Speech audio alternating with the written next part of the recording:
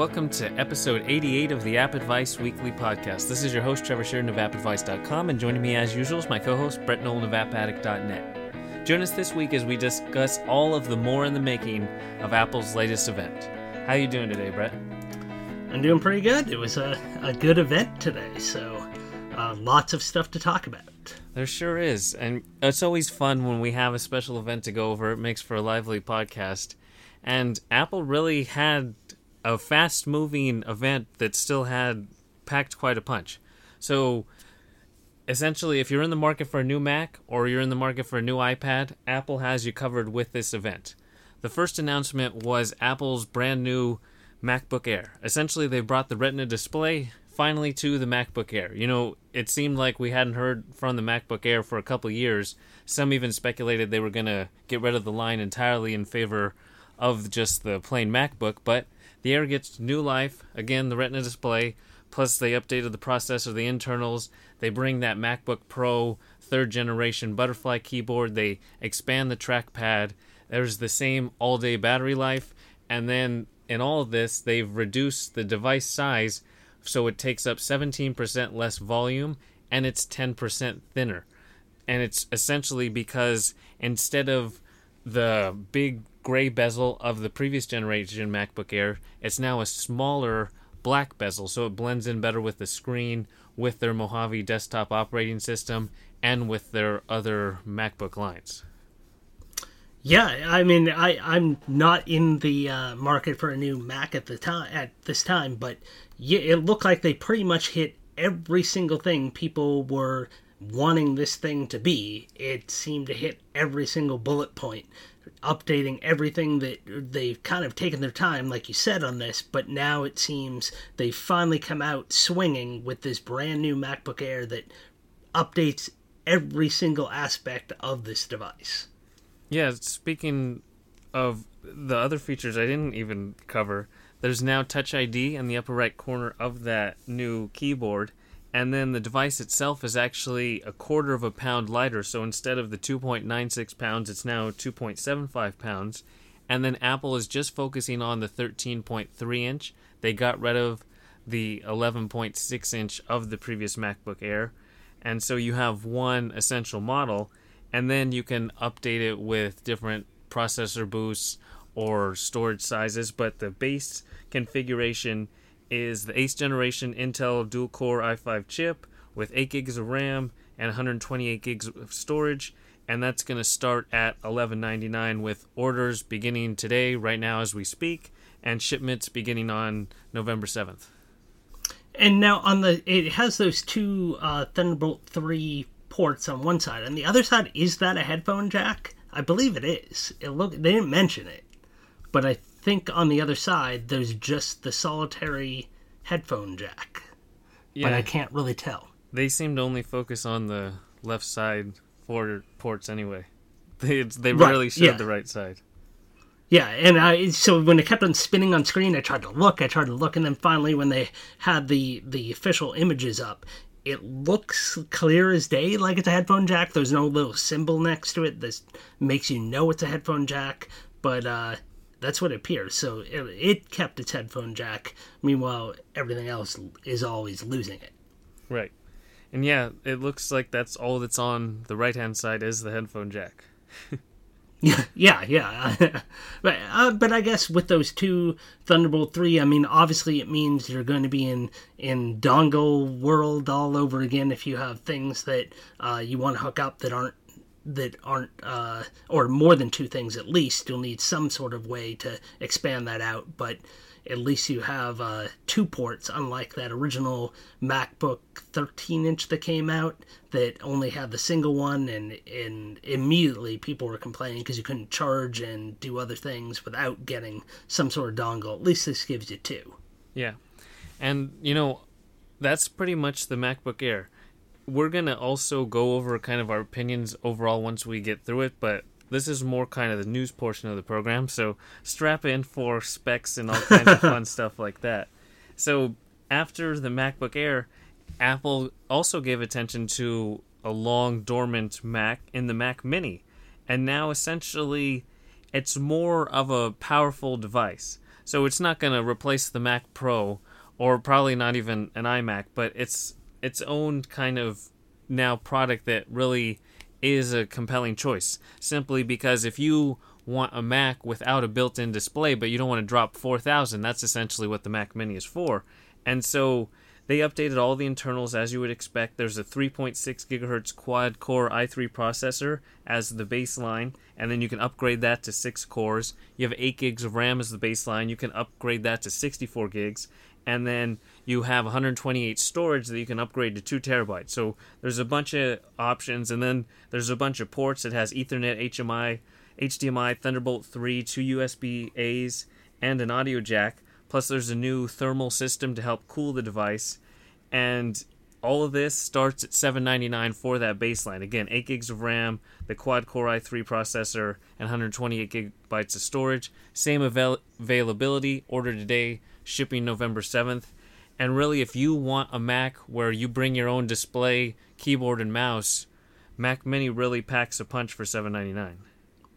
Yeah, that was an impressive looking box. It also had another option you could do is instead of the regular Ethernet on there, you could get, I believe, 10 gig Ethernet port on there instead was one of the options. And then you had those 4 USB-C ports on there, which really allowed you a lot of stuff right out of the box. He said there were a lot of ports on there, and then they flipped it around, and it was impressive, the number of built-in ports, especially when you're used to seeing all of these MacBooks that they're removing ports. This had everything. You can even run up to 2 4K displays right out of the box on the thing, and it looks basically like a bigger Apple TV. Like the form factor is just this small little box that is unassuming, but it, like you said, it really looks like it packs a punch in there. Yep. And so that's the Mac Mini, and then we turned our attention to the iPad, and all the rumors that we've heard about the iPad really came true, but to see it actually unveiled is quite a different story. And essentially, Apple's maintained the footprint of the 10.5-inch iPad Pro, but now they've put an 11-inch screen in that same size because it's that whole edge-to-edge display, and they built it on the iPhone XR technology, where it's still an LCD, it's not an OLED, but they've been able to round the corners and use every pixel possible on the screen with that similar kind of tech.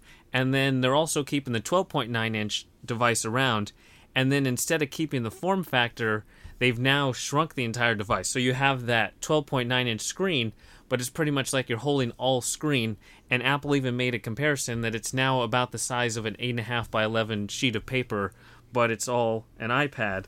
And so that's definitely a big deal of making edge-to-edge screen, and in doing so, that means they removed the home button, Touch ID, and in its place is Face ID, and then there's the greater emphasis on different gestures and all that good stuff. But then on the edge of the device, not only is it thinner by 1 millimeter, but it's also this new straight edge style instead of the rounded edge. It's reminiscent of the iPhone 4 or 5, so it's really just like this slate that you're holding in your hand that's a more majority of screen. And then on the inside is the A12X Bionic chip, which includes an 8-core CPU plus a 7-core GPU. And then a big kind of story that I guess it was rumored, but to have Apple actually do, is that they replaced the Lightning port with a USB-C port. And so now, among other things, you can hook up an external monitor from your iPad. You can connect a DSLR camera or similar peripherals, or you can even charge your iPhone right from your iPad. So that's definitely a big deal. Right, yeah, them switching from their proprietary Lightning to a actual standard is kind of fascinating that they finally went ahead and did this. But I guess if you want to call it a computer replacement, then really they got to go with that. I mean, it has that whole really, like you said, the iPhone 4 or 5 industrial kind of really strict lines on it that really see that metal. And then it's also, as far as the Face ID camera, it also apparently works when you rotate the device, so you don't have to worry about holding it in portrait or landscape mode. It is going to always recognize no matter how you face this thing. And they're going into all the graphics on this and how powerful it is, and the single core performance was up by 35%. They said the graphics performance is like an Xbox One S graphics performance, but without having to plug it in. And also, as far as like that side, it's there's another element to it, which we'll get to once we talk about the second gen pencil, but it can also charge the pencil as well, just from the side of the device, which is pretty impressive. As far as this thing now can be almost like a battery that you can bring with you to charge all your various devices, because of that magnetic charging as well as that USB-C port that's on there. So it's they really, it is everything that we thought it was going to be. I'm kind of impressed that they almost had to do the iPhone event beforehand to really kind of get people to buy into this 10R kind of display change, and then to bring that over. That's how they were able to have this edge-to-edge screen and still have it not be overly insanely priced. We'll get to the pricing, but it's impressive that they were able to take that but still offer more than the 720p resolution like we saw with the 10R. This thing has a much higher resolution, and I'm curious to see it in person to see how that visual display compares to the current Pros that are available, the 10.5 inch and my existing 9.7 inch. I'd be curious to see how those displays look, and then also how they look against the phones that don't use that liquid retina display. Yeah, this is the kind of device you definitely want to go hands-on with. See it in a store if you can, just because Apple, this is the biggest redesign to the iPad they've done. You know, they like to claim that every year, but from just kind of an outward perspective, they redesigned pretty much every part of the iPad, and it looks gorgeous from just the comparison shot of showing that 10.5-inch iPad Pro and then the new 11-inch where all that wasted extra white space is now screen.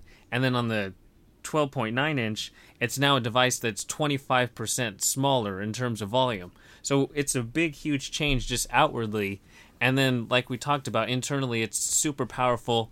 They're talking about Xbox One S graphics performance on your portable little iPad.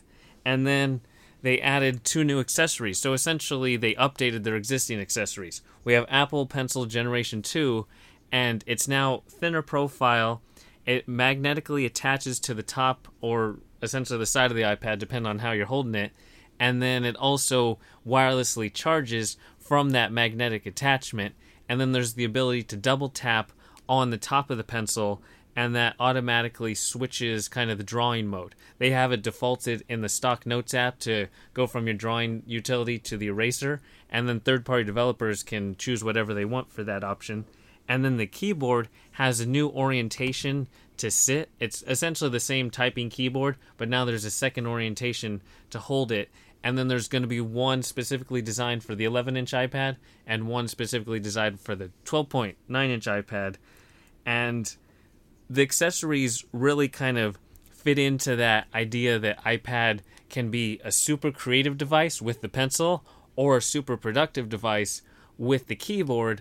But again, these are additional purchases. It's not coming, with the iPad as it stands. Like when you buy a MacBook, guess what? It comes with a keyboard. It's not like I have to go out and buy a keyboard. So it's interesting because it all comes down to the stock configuration. The 11-inch iPad Pro starts at $799 for a 64-gigabyte model. And if you were looking up existing prices, you know that price was reserved for the 12.9-inch. So Apple's now been able to bring their bottom tier up to their top tier pricing, and now that allows them to bump up the top tier pricing so that 12.9-inch starts at $999. So if you want that 13-inch iPad, you're dropping $1,000. $1,000, and that's with 64 gigabytes of storage, because you also have options to upgrade to 256 gigabytes, 512 gigabytes, or a whopping 1 terabyte. Though that 1 terabyte sticker shock is probably the most extreme of the entire day. And again, this is the same availability. You can start ordering today. shipping on November 7th. And then there's also going to be LTE models, $130 or $150 increase across the board. And the existing 10.5-inch iPad Pro is sticking around at $649. Yeah, and so just one more thing about the whole performance of this device is one of the demos they had was for Photoshop. And if you've ever used Photoshop on a PC or a Mac, they had a file that had, I would say, like 120-something layers, I think they said, or maybe even more than that. And this thing seamlessly, they were flying through the layers and moving through the layers, which I've used not even that many layers on a Mac and a PC, and my thing is bogged down. So that was actually did a nice job of showing off how powerful this new device is. Granted, we don't know how that performs on like a existing model, if it does just as well, but just to show you like how good this thing is with caching of information and making sure that it's going to run smoothly, that was actually, I would say, one of their better demos that they've done in the past, just to actually show it off. And then they did show off some games. Again, you don't know performance-wise how that really shows it, but to have like this now larger price range, to start everything off at 64, that 120 something layer file was 3 gigs alone for Photoshop. To start at 64 seems really low for the amount of content they're going to be putting on these devices, but again, we knew this thing was going to be expensive, and it's delivering on the expensiveness. Yeah, you said overly insanely priced. So now we're to more kind of, so that's kind of the news, and now this is more of our thoughts on the entire thing. And since we're on the iPad, we'll start with the iPad. And I don't think it's overly insanely priced, but it's definitely insanely priced.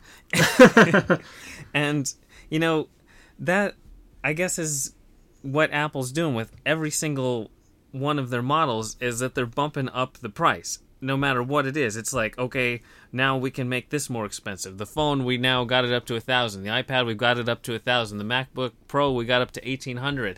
They're just going across the line and amping up the price on everything.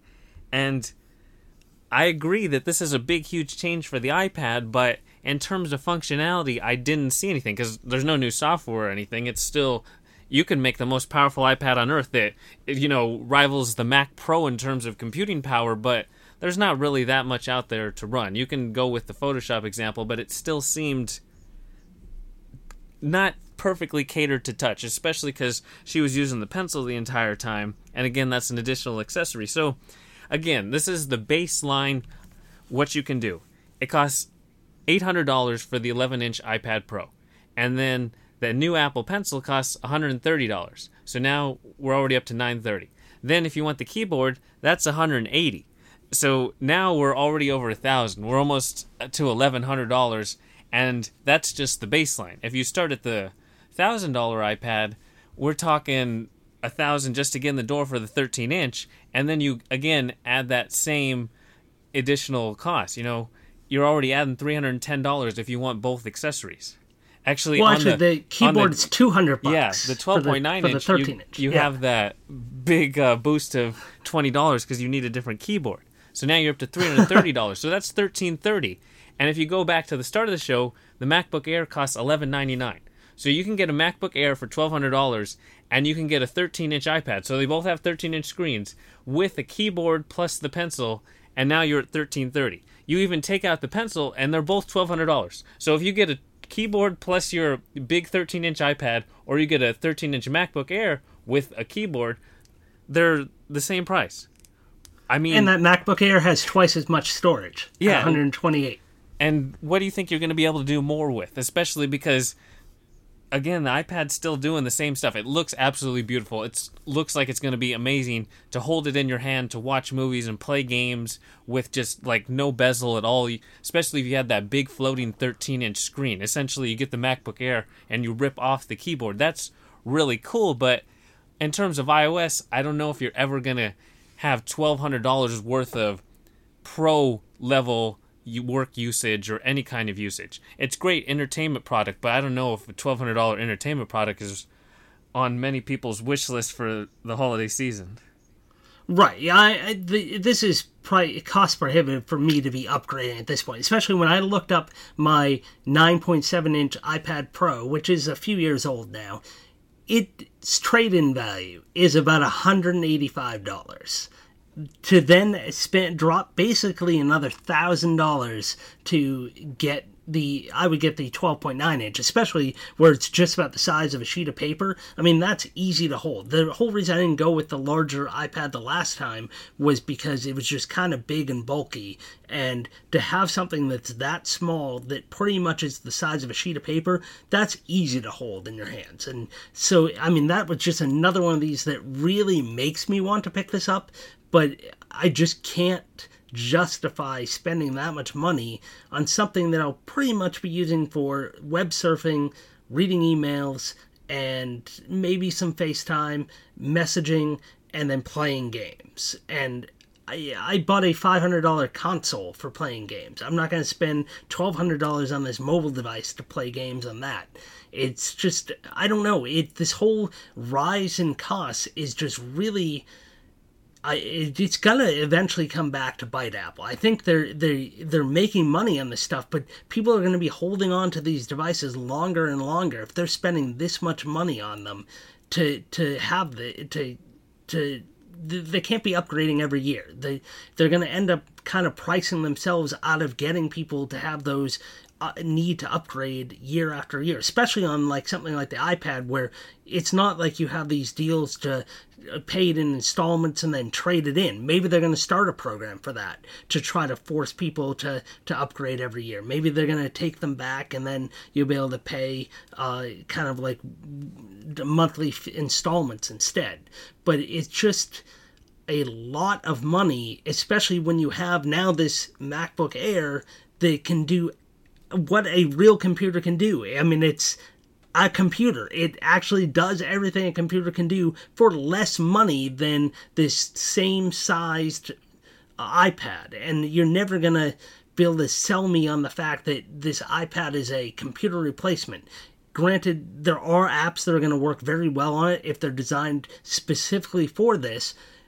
But to have it be a be-all, be-everything computer replacement, it's never going to be that. And unfortunately, Apple seems to be pricing it like it's like a computer, but you can't do that. Like, eventually something's going to break, and people are just not going to be buying these in the amounts that they need them to be buying them. If I'm dropping $1,000 on a device, that thing better last at least 5 years. And if that puts me out 5 years, that's 5 years I'm not buying a new iPad. And so, I think if an iPad's $500, like, Apple's never going to go back to that. But when they originally started, it was $500, and that's more reasonable for kind of a 2 to 3 year upgrade cycle. But once you get to 1,000, it's like a 5 to 7 year upgrade cycle, especially with the way they're talking about the power of this iPad. I know computing is always going to advance every year, but iOS apps aren't like Mac apps. They're not upgrading at the same rate. They're not as powerful. So really, are you going to see that performance boost? And now that it's screen pretty much is the whole thing, we're hurtling to the point where you have this interactive piece of glass. And that might be the next time to upgrade, because honestly, Apple started the iPad portion of the program with a statement that was just asinine. I don't even care. Yeah, I know what you're going to say. Yeah. Yes, I was going to say the same thing. Tim Cook and then the other person who came up called the iPad a magical piece of glass that transforms instantly into anything you want it to be. Seriously?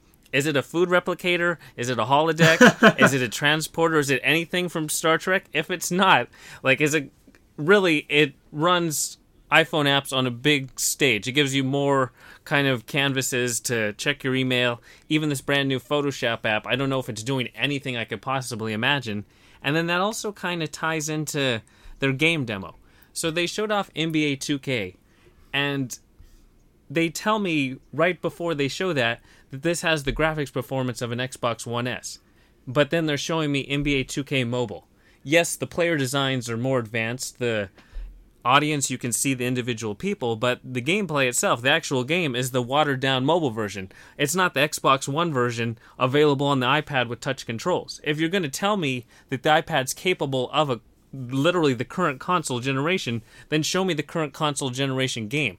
Like, I understand from 2K's perspective, they can't release a $60 game within the App Store, but from Apple's perspective, it's a tough sell to tell me it's a console competitor when console games truly aren't there, because when you see how raggedy and archaic the movements are of the players and the actual game flow, if you played NBA 2K19 on an Xbox One S, that game, that mobile version, looks like it's at least a decade ago. It's not even in the ballpark in terms of gameplay, regardless of how the graphics look. And so that's, again, a tough sell, because this thing costs $1,200 or $1,000, whatever combination you want to come up with. And you can buy an Xbox One S and just play your games. You can get a Nintendo Switch and take it with you, and you're still playing the full console version. So you have iPad can do a little bit of gaming, but it doesn't do full gaming. It can do a little bit of typing, but it can't do full typing. It can do a little bit of drawing, but you're still not have that super precision, because the Apple Pencil didn't improve any precision points or anything. The main complaints of the Apple Pencil weren't that it doesn't magnetically attach to my iPad. So they're all, like, the iPad, it dabbles in all these different little areas, but it doesn't perfect any of them. It's like a jack of all trades, a master of none. And I think it needs to be a master of something if it's going to be a grant. Right. And they you notice how they've kind of like just walked away from their whole rhetoric, where first they tried to sell the iPad as a computer replacement. First they said it would never be, that wasn't what it was designed for. Then they went and tried to say that it was, and then they kind of have just kind of walked away from that and now not using that branding. They started off the whole iPad Pro segment by saying that they sold more iPads last year than notebooks from all major notebook manufacturers combined, which is kind of a bogus statement, because the iPads they're talking about are not these $1,000 Pro iPads. They're talking about the one that they released last year that was like $329. The one that was a bargain price that a lot of people probably picked up because it was cheap. Not a lot of people are clamoring to go out and drop $1,000 on an iPad, or even $800 on an iPad. They're not the ones buying these in droves. They're buying that cheap intro level one to give to kids, or to have like an extra web surfing device or watching movies device in the house. This is not, they're not using this as a notebook. They're not using this for computing. They're using it for media consumption and game consumption. It's like comparing apples and oranges. It's not actually comparing the like devices together. What they should have said was, this is how many notebooks were sold and this is how many MacBooks were sold. Like, that's a better comparison. Or MacBook Airs, if they wanted to have like the less powerful MacBook, to compare those two together. But to compare those, it just makes no sense. And this is what Apple seems to be doing at a lot of these events, is kind of like just spinning words and trying to play to their people that are just uber fans that'll let anything go and not really dig into what they're saying. But then it will eventually all come down to the actual consumers, if they buy the hype and they're willing to spend that money. And I think it's just, while this looks like a gorgeous, gorgeous iPad, I don't think it's going to sell like crazy, because people just dropped $1,000 on these phones, or $800 on these phones. They're not going to go out and now spend another $1,000, $2,000, $1,749 on a new iPad. I bet the MacBook Air sells leaps and bounds above this iPad Pro. And I mean, to me, I'm waiting for sales. I'm waiting for price drops. I'll wait years for, like, maybe I'll buy this model next year when it becomes cheaper, or maybe they'll have a 12.9-inch one that's less expensive down the road.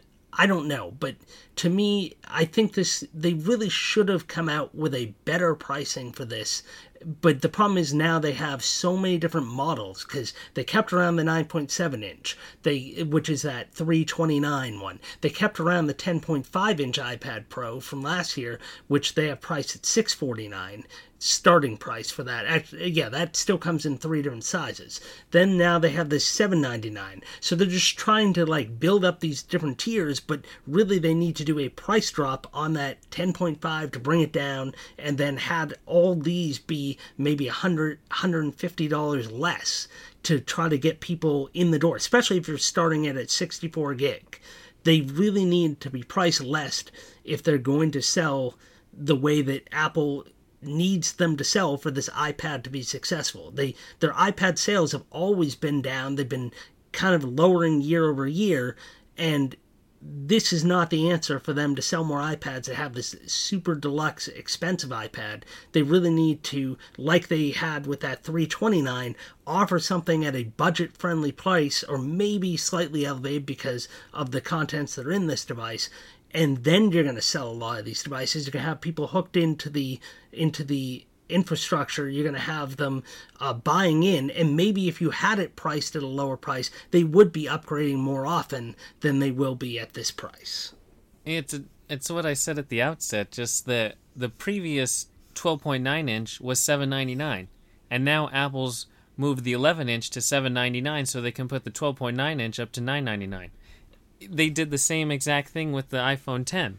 You know, last year the phone was like, or 2 years ago it was $750. Now it's $999 at the starting level. The MacBooks, they used to be $1299. Now they moved it to $1799 so that the Air can be $1199. It's this whole pushing the goalpost further away so they can have a bigger markup, and that helps their stock and all their money making. That, you know, it just increases the profit margin because there's no way that this new iPad costs that much more to make, especially when you're starting at 64 gigs and then you exponentially increase the price. Just to put how much you can increase that price in perspective, Apple's selling an iPad for $2,230 if you get the 1 terabyte model, the Wi-Fi and cellular, plus the keyboard and the pencil. You can spend $2,200 on an iPad.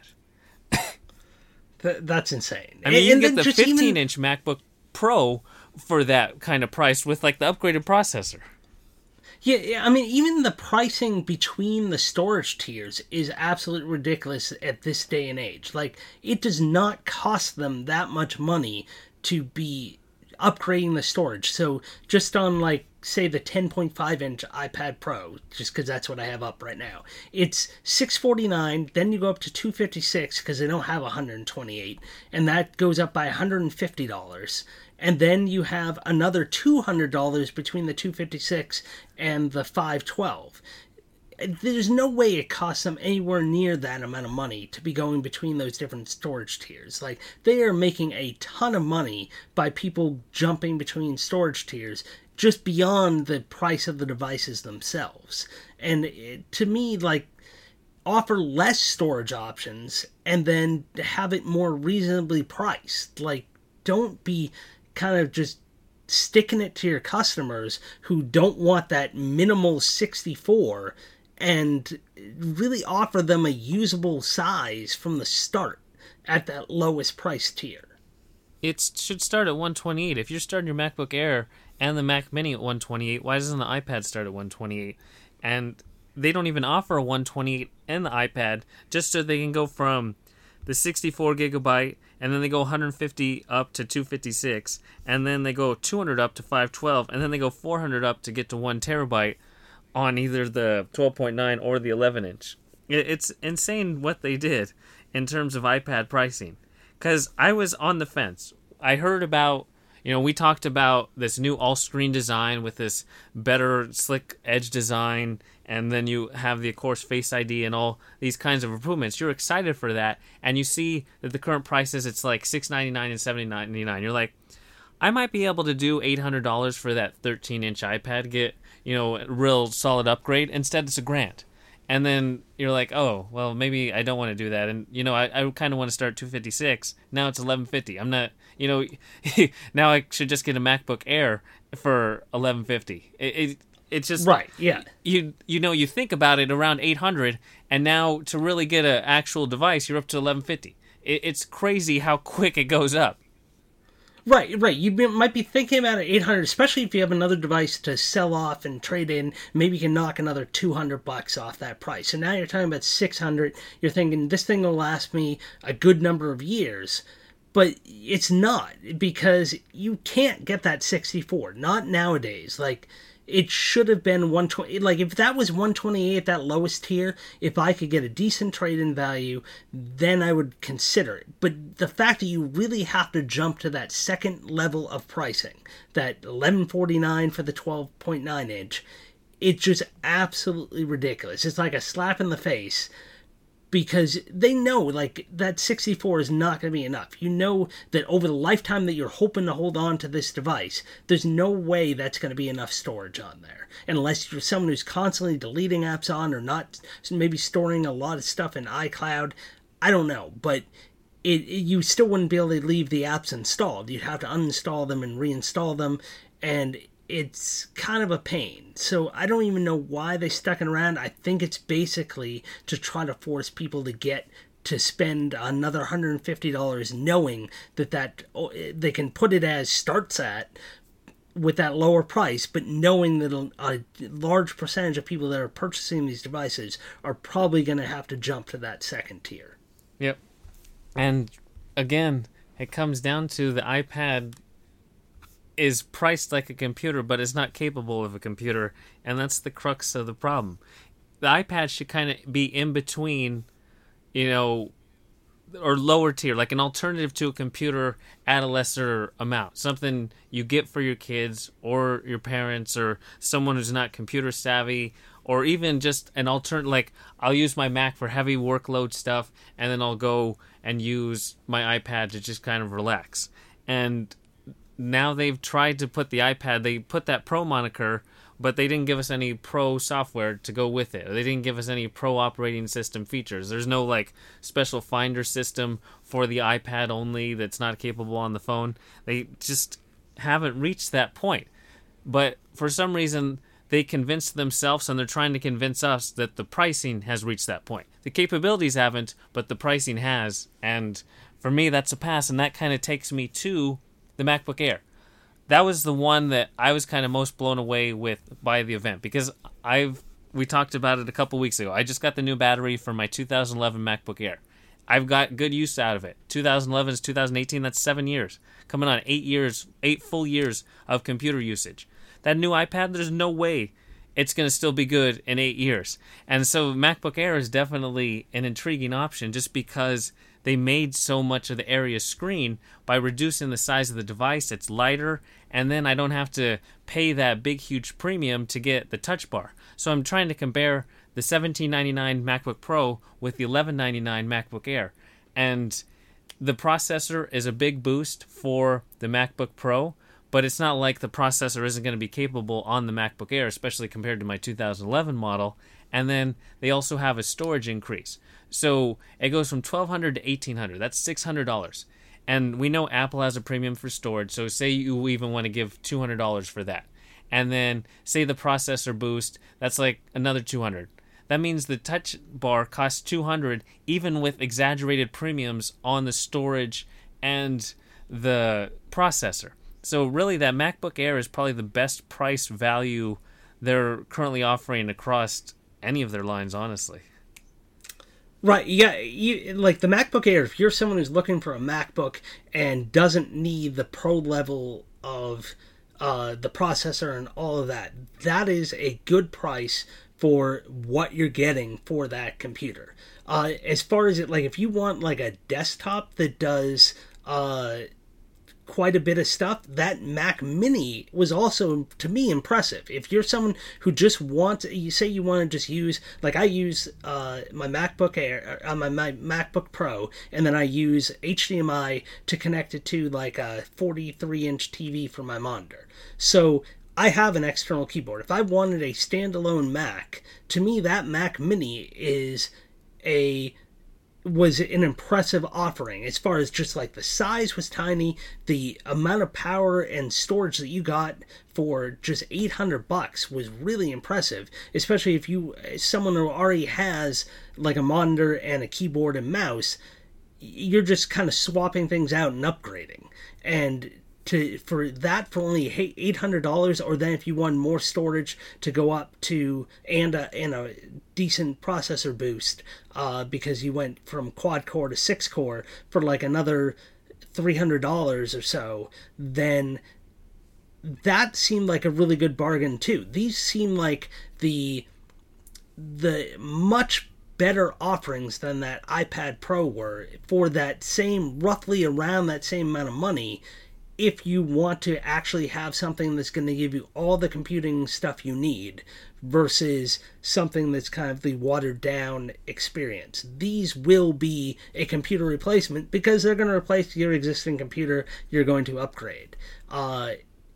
Both of those seem like great options, especially that, like you said, the MacBook Air finally has been updated in every possible way, and it looked gorgeous. If I didn't have a MacBook Pro that is still running strong, the only problem I have with mine is sometimes the fan gets a little loud, and I'm desperately running out of space. I need to delete some things. But otherwise, if I were to tell someone who wants to get a Mac and is getting into Macs and wants a portable device, they don't need a standalone, definitely would recommend that MacBook Air.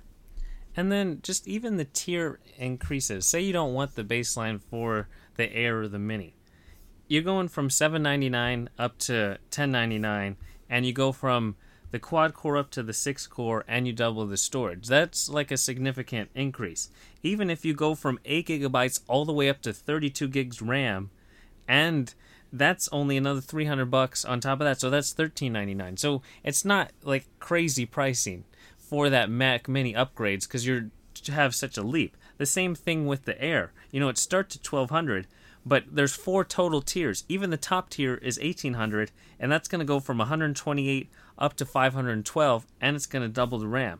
So it's a different kind of comparison. For some reason, the iPad, they're obviously not doubling the RAM ever. They're not quadrupling the RAM, and they're not changing the processors no matter what upgrades you pick. But they're priced like it, which is insane, especially because they have that direct comparison of what they're doing on their other lines. The one kind of exception is that top-tier Mac Mini. It's a funny one. So it goes and it uses a different quad-core chip or a 6-core chipset, but then it has 64 gigs of RAM and 2 terabytes of storage.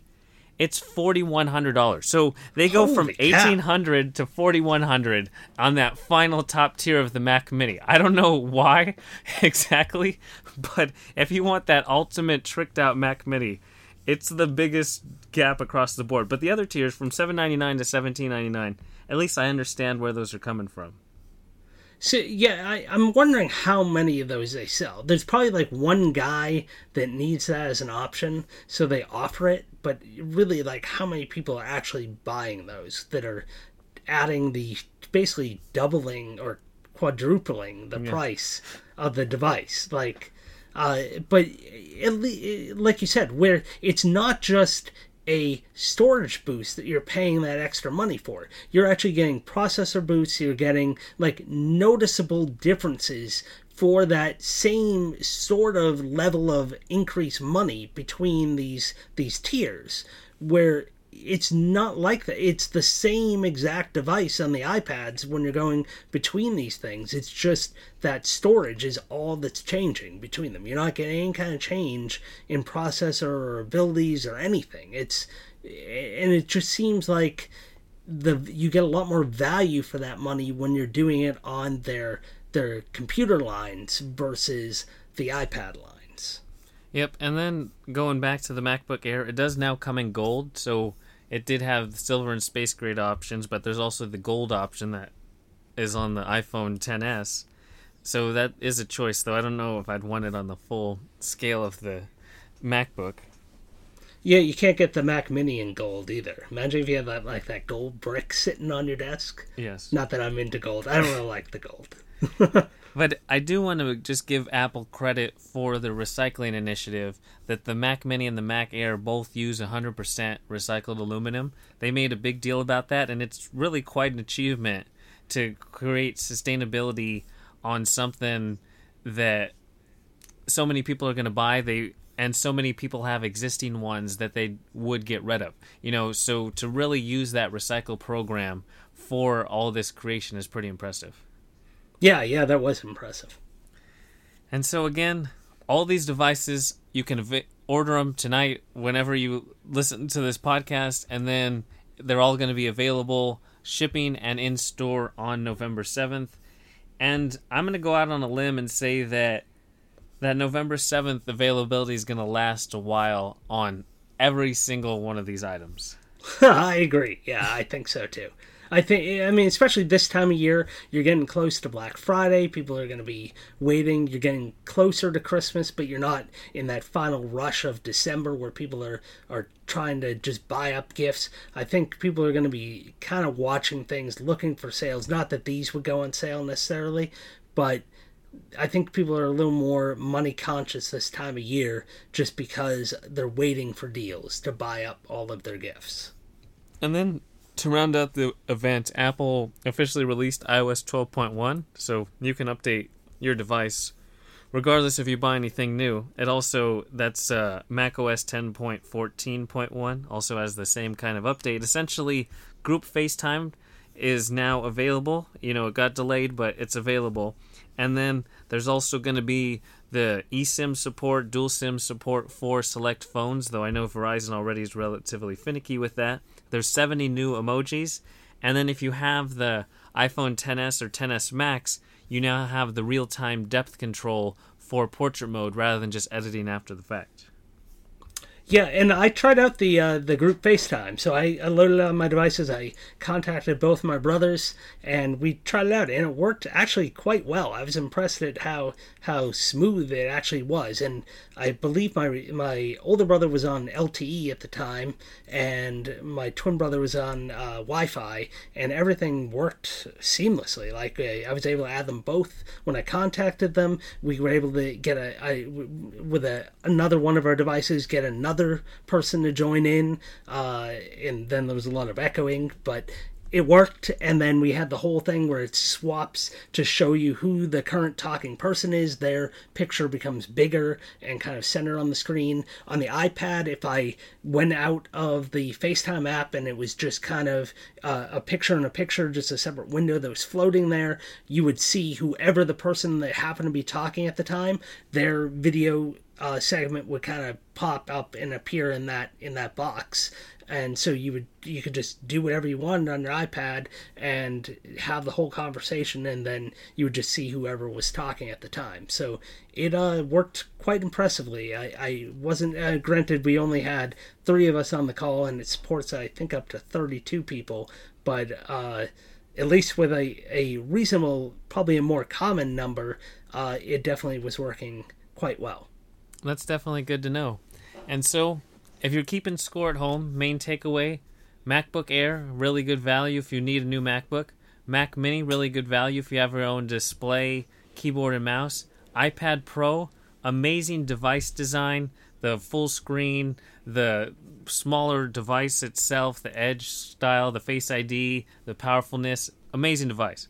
Pricing, not so much amazing, and it's a definite tough sell at that price. Yes, I agree with everything you just said. And one other thing that came out today was watchOS 5.1 came out, and it had some minor tweaks and updates. But an important thing to know is some early reports are coming out where their devices are getting bricked when they update to 5.1. It just gets stuck on that little Apple screen. Mine Watch fortunately did not do that, so just be careful if you do have an Apple Watch and you plan to update to watchOS 5.1. There are some reports of it bricking. You might want to give it a couple days to sort itself out. Yep. And so, even though there was all that Apple news and Apple fun, there's still some games on the App Store that just keep coming. App Store does not slow down regardless. So, The first one we're going to talk about this week is Euclidean Skies. It's the follow-up to Euclidean Lands, and essentially you get to go aerial with it. But no, it's not really that aerial. Essentially, the original game had these floating 3D shapes, and this game has these floating 3D shapes. So that doesn't change too much. But if you've never played the original, the game essentially combines a Rubik's Cube with Monument Valley to create its own kind of 3D puzzle style, where you get to rotate the entire world on its axis. So you can rotate every block essentially in the environment 360 degrees, and then you can rotate groups of blocks together on their own separate axis. And Euclidean Skies essentially helps them fine-tune their creative process, design style, and then create all new level ideas. There's more kind of expansive environments. Like the original game really focused on that Rubik's Cube. Everything is kind of in cube shape. There's more expansive cubes. But this game is more with that Monument Valley idea, where there are levels that really traverse a kind of area. And then there's also going to be new blockades and new enemy styles and just more of the same, but kind of more compelling, more thought-provoking. Just really, these puzzles kind of increase the difficulty as well. Yeah, the real big difference between Skies, the new one, and Lands, the original, is that whole shift from everything has to be a cube. So the original one, everything were those cube shapes, and sometimes there were multiple cubes. There were little teleporting things that kind of jumped you between cubes.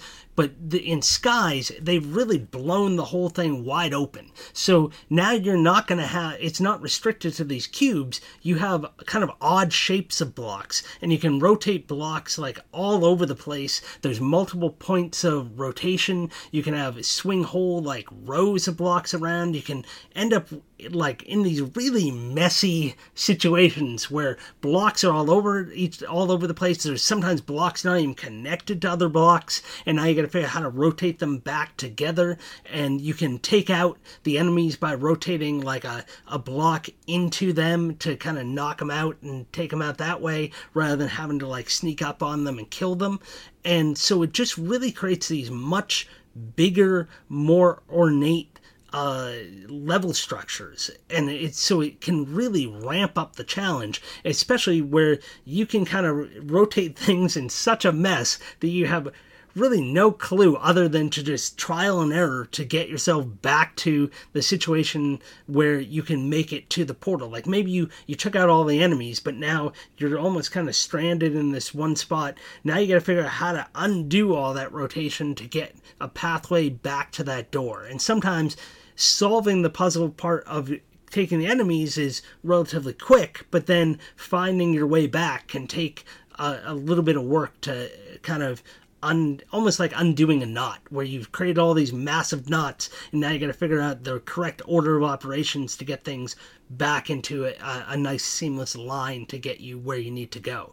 I really enjoyed the challenge that this one had. I mean, I loved the original. I loved Lands when that came out. But I think this just adds so much more because of that freedom of motion that I think they just can really kind of create much more interesting puzzles.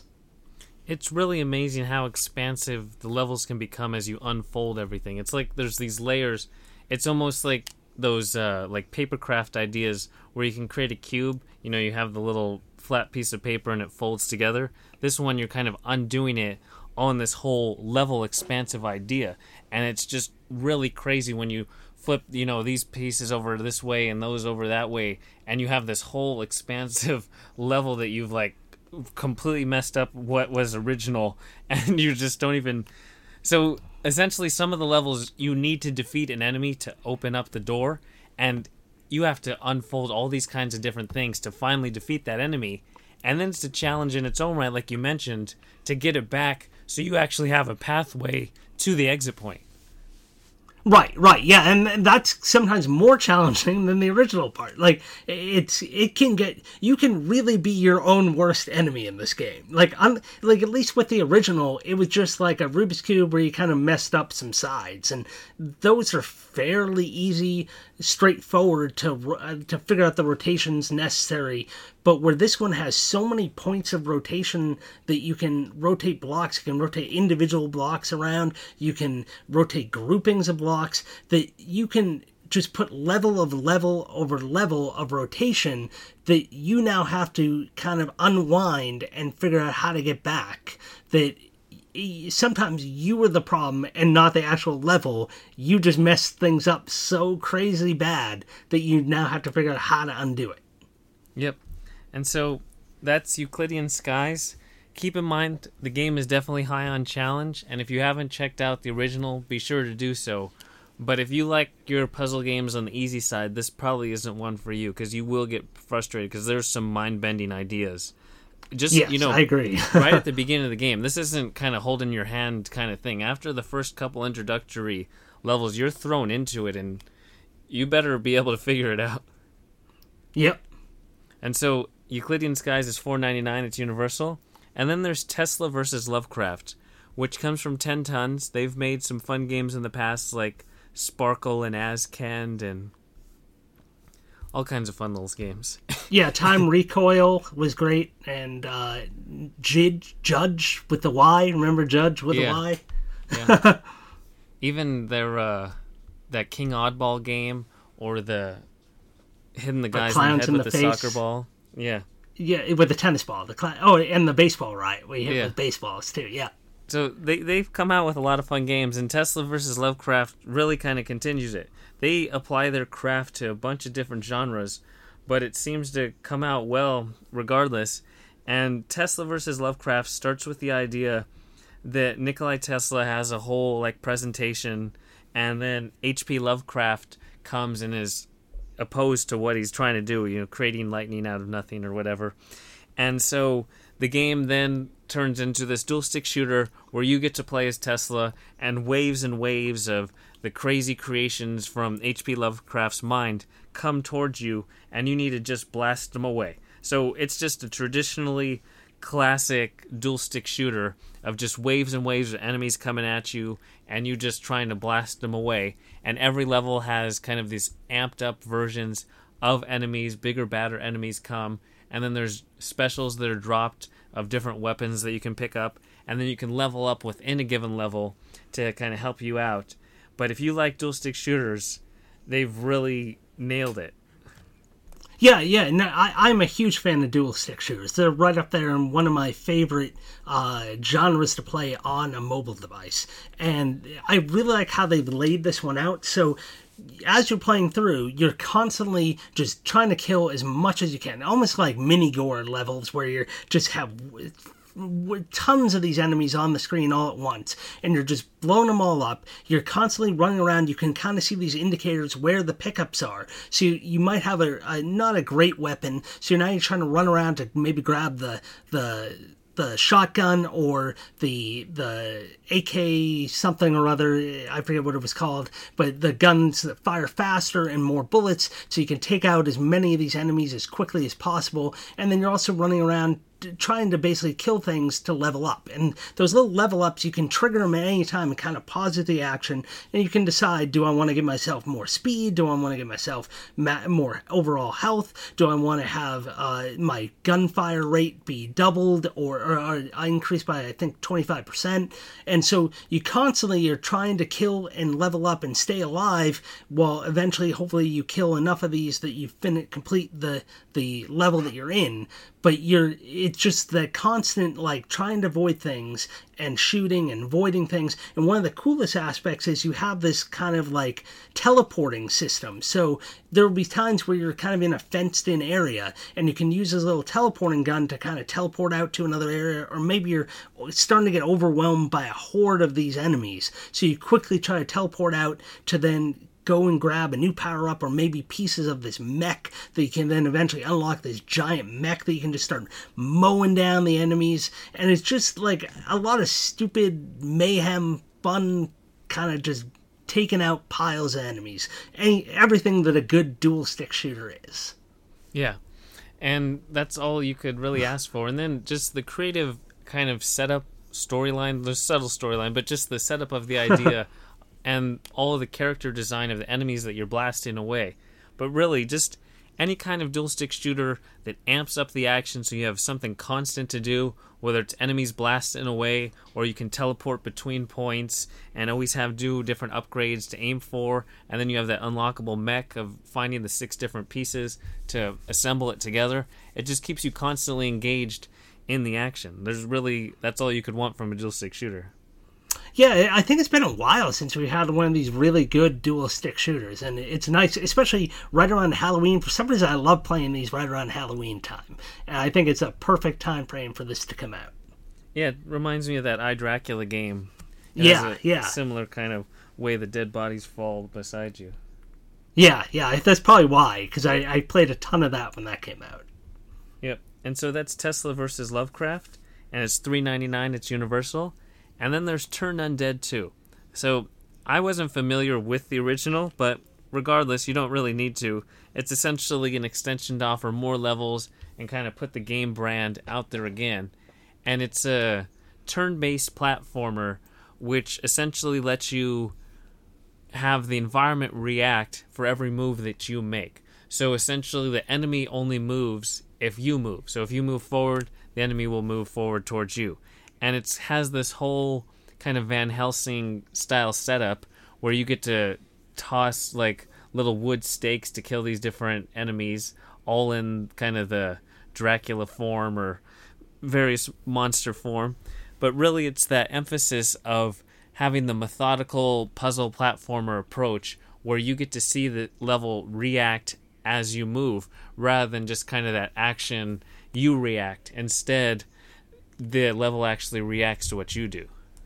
Right, you really have to plan things out in this game. It's not like you're just running around, jumping over things. You really have to think about how the other enemies are going to be moving while you're moving. I don't remember ever playing the original. It is a really unique kind of game concept to have it so the enemies are moving only while you're moving. So, and the nice thing about that stake gun that you're shooting out those wooden stakes is that also acts as kind of like a system for you to create ladders and ways to go up and down. So you can always swipe up once and your character kind of floats a little bit.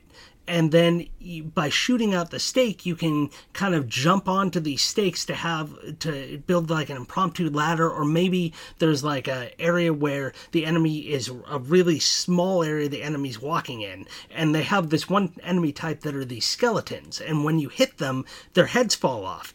And the bodies continue to move around. The bodies themselves can't hurt you, but they can go and pick up their head again if they happen to run into their head, and now they're whole again, and then they can hurt you. So there's one of the early levels, there's actually this tiny little area where you have to drop down, shoot the skeleton to take him out, then quickly shoot another one against the wall and jump up. Otherwise, the skeleton has just enough room that he's going to put himself together almost right away, and he's going to hit you. So if you don't do this, then you're going to die. And so it's like, normally you would just jump, get out of the way, and it just requires all that little extra bit of thought, and it just a totally different way of dealing with a platformer that it's just a really unique and interesting and fun way to play a platforming game. And I just thought it was very original. Yeah, I love the being able to create your own ladders with those wood stakes.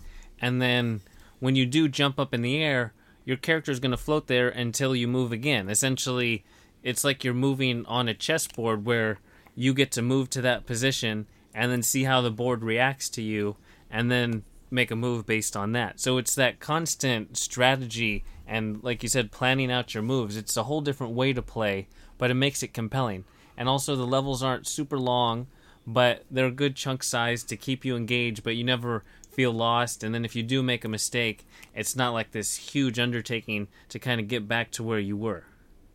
Right, yeah. If you want another comparison, it's almost kind of like what Super Hot did for first-person shooters, this kind of does for platformers. So that different kind of dealing with time, and you have to think of things. But yeah, it's definitely has a lot of ads, but I I'd recommend checking it out. I don't know how it compares to the first one because I really don't remember playing the first one, but you might as well start with this new one. And it's got a great theme for Halloween, which the day we're recording it the day before Halloween. So if you're listening to this on Halloween, download and have some Halloween fun. Yep.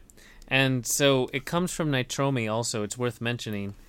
It's one of their better releases in quite a while. They've had a few duds recently that we've talked about, so it's nice to see them kind of go back and have more of their originality in their games. Yeah, even if they're going back to the well of one of their previous games, it's still better than some of the stuff we've seen more recently. Yep, so that's Turn Undead 2. It's free, it's universal, and then to round out the week is Golf Battle. It comes from Miniclip, and it's not the most imaginative game. You've probably played online multiplayer version of mini golf, but kind of what sets it apart is just the mini golf course design plus how many players and how well the connections are. So mini golf matchup is similar, but that had a relatively rudimentary mini golf style with the top down perspective, and then it was mainly emphasized head to head. Golf Battle, each match emphasizes 6-player connections, unless you purposely connect with your friends and just want to do specific head-to-head matchups. But just kind of general jumping in, 6 players, and then you can play either stroke mode or rush mode. And so stroke mode is the classic mode where you just try to get to the hole in the fewest number of strokes. You can take your time, be relatively patient. Rush mode, first person in the hole wins. And you could take a million strokes as long as you're getting there faster than the other person. It's kind of like Super Stickman Golf 2 and 3, where they introduced that online battle mode where you just try to get to that end point. And it's a great setup within this game just because all of the mini golf holes have those classic elements. Like there's the windmill, or there's the little portion... The loop-to-loop.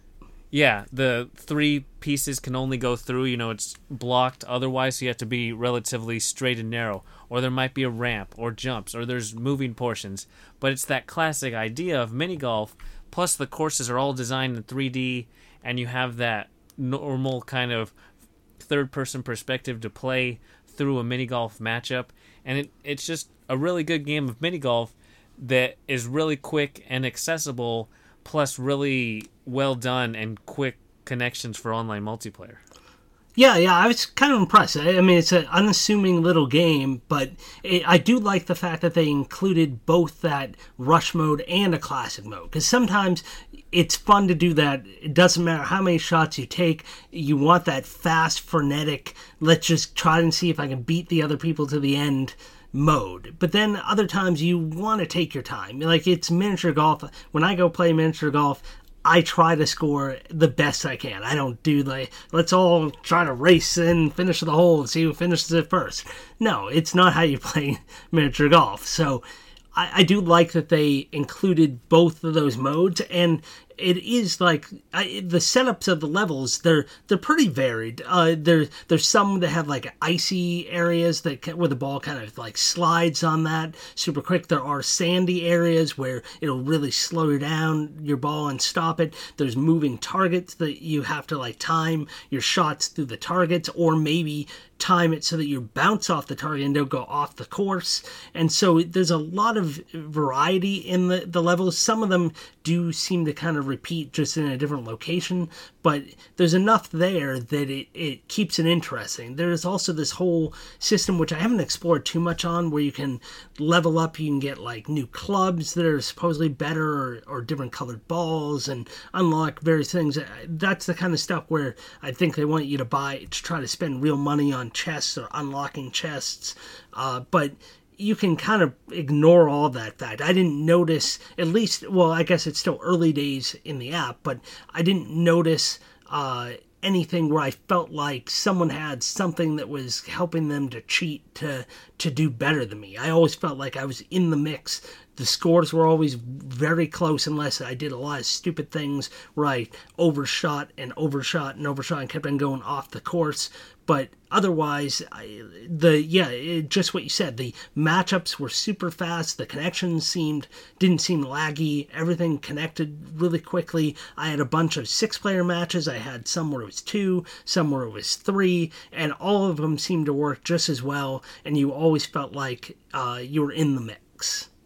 It always did feel like you had a chance to win, and I ignored all of the coins and upgrades and accessories and any part of that and just played the game, and I won a few times. It was just, really competitive. It comes down right to the end.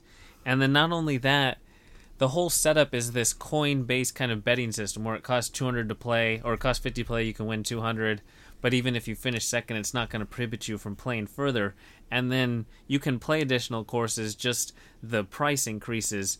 But there is quite a bit of hole variety. Even if you pick that introductory course over and over, it's not the same 3 holes you're going to play every time. They give you a different set of holes. Right, and sometimes when you're playing on these online matches, you'll end up in other locations you haven't seen yet. So you're not always going to be in the same holes, and the more you play it, the more you'll be able to unlock content, obviously. So if you do play it a bunch, you will unlock those other locations. They don't seem to be buried behind paywalls. It's just a matter of leveling up to get to those points. Yep, so if you like any kind of fast-paced mini golf or action golf battle is definitely one to check out. It's free, it's universal, and I think that's everything for episode 88. Yeah, that's all I got. Brett, thanks for joining me. Yeah, it's a pleasure, and we had a great event today, so it was a good day. Yep, and to everyone listening, we hope you enjoyed, and we'll talk to you next time. Talk to you later.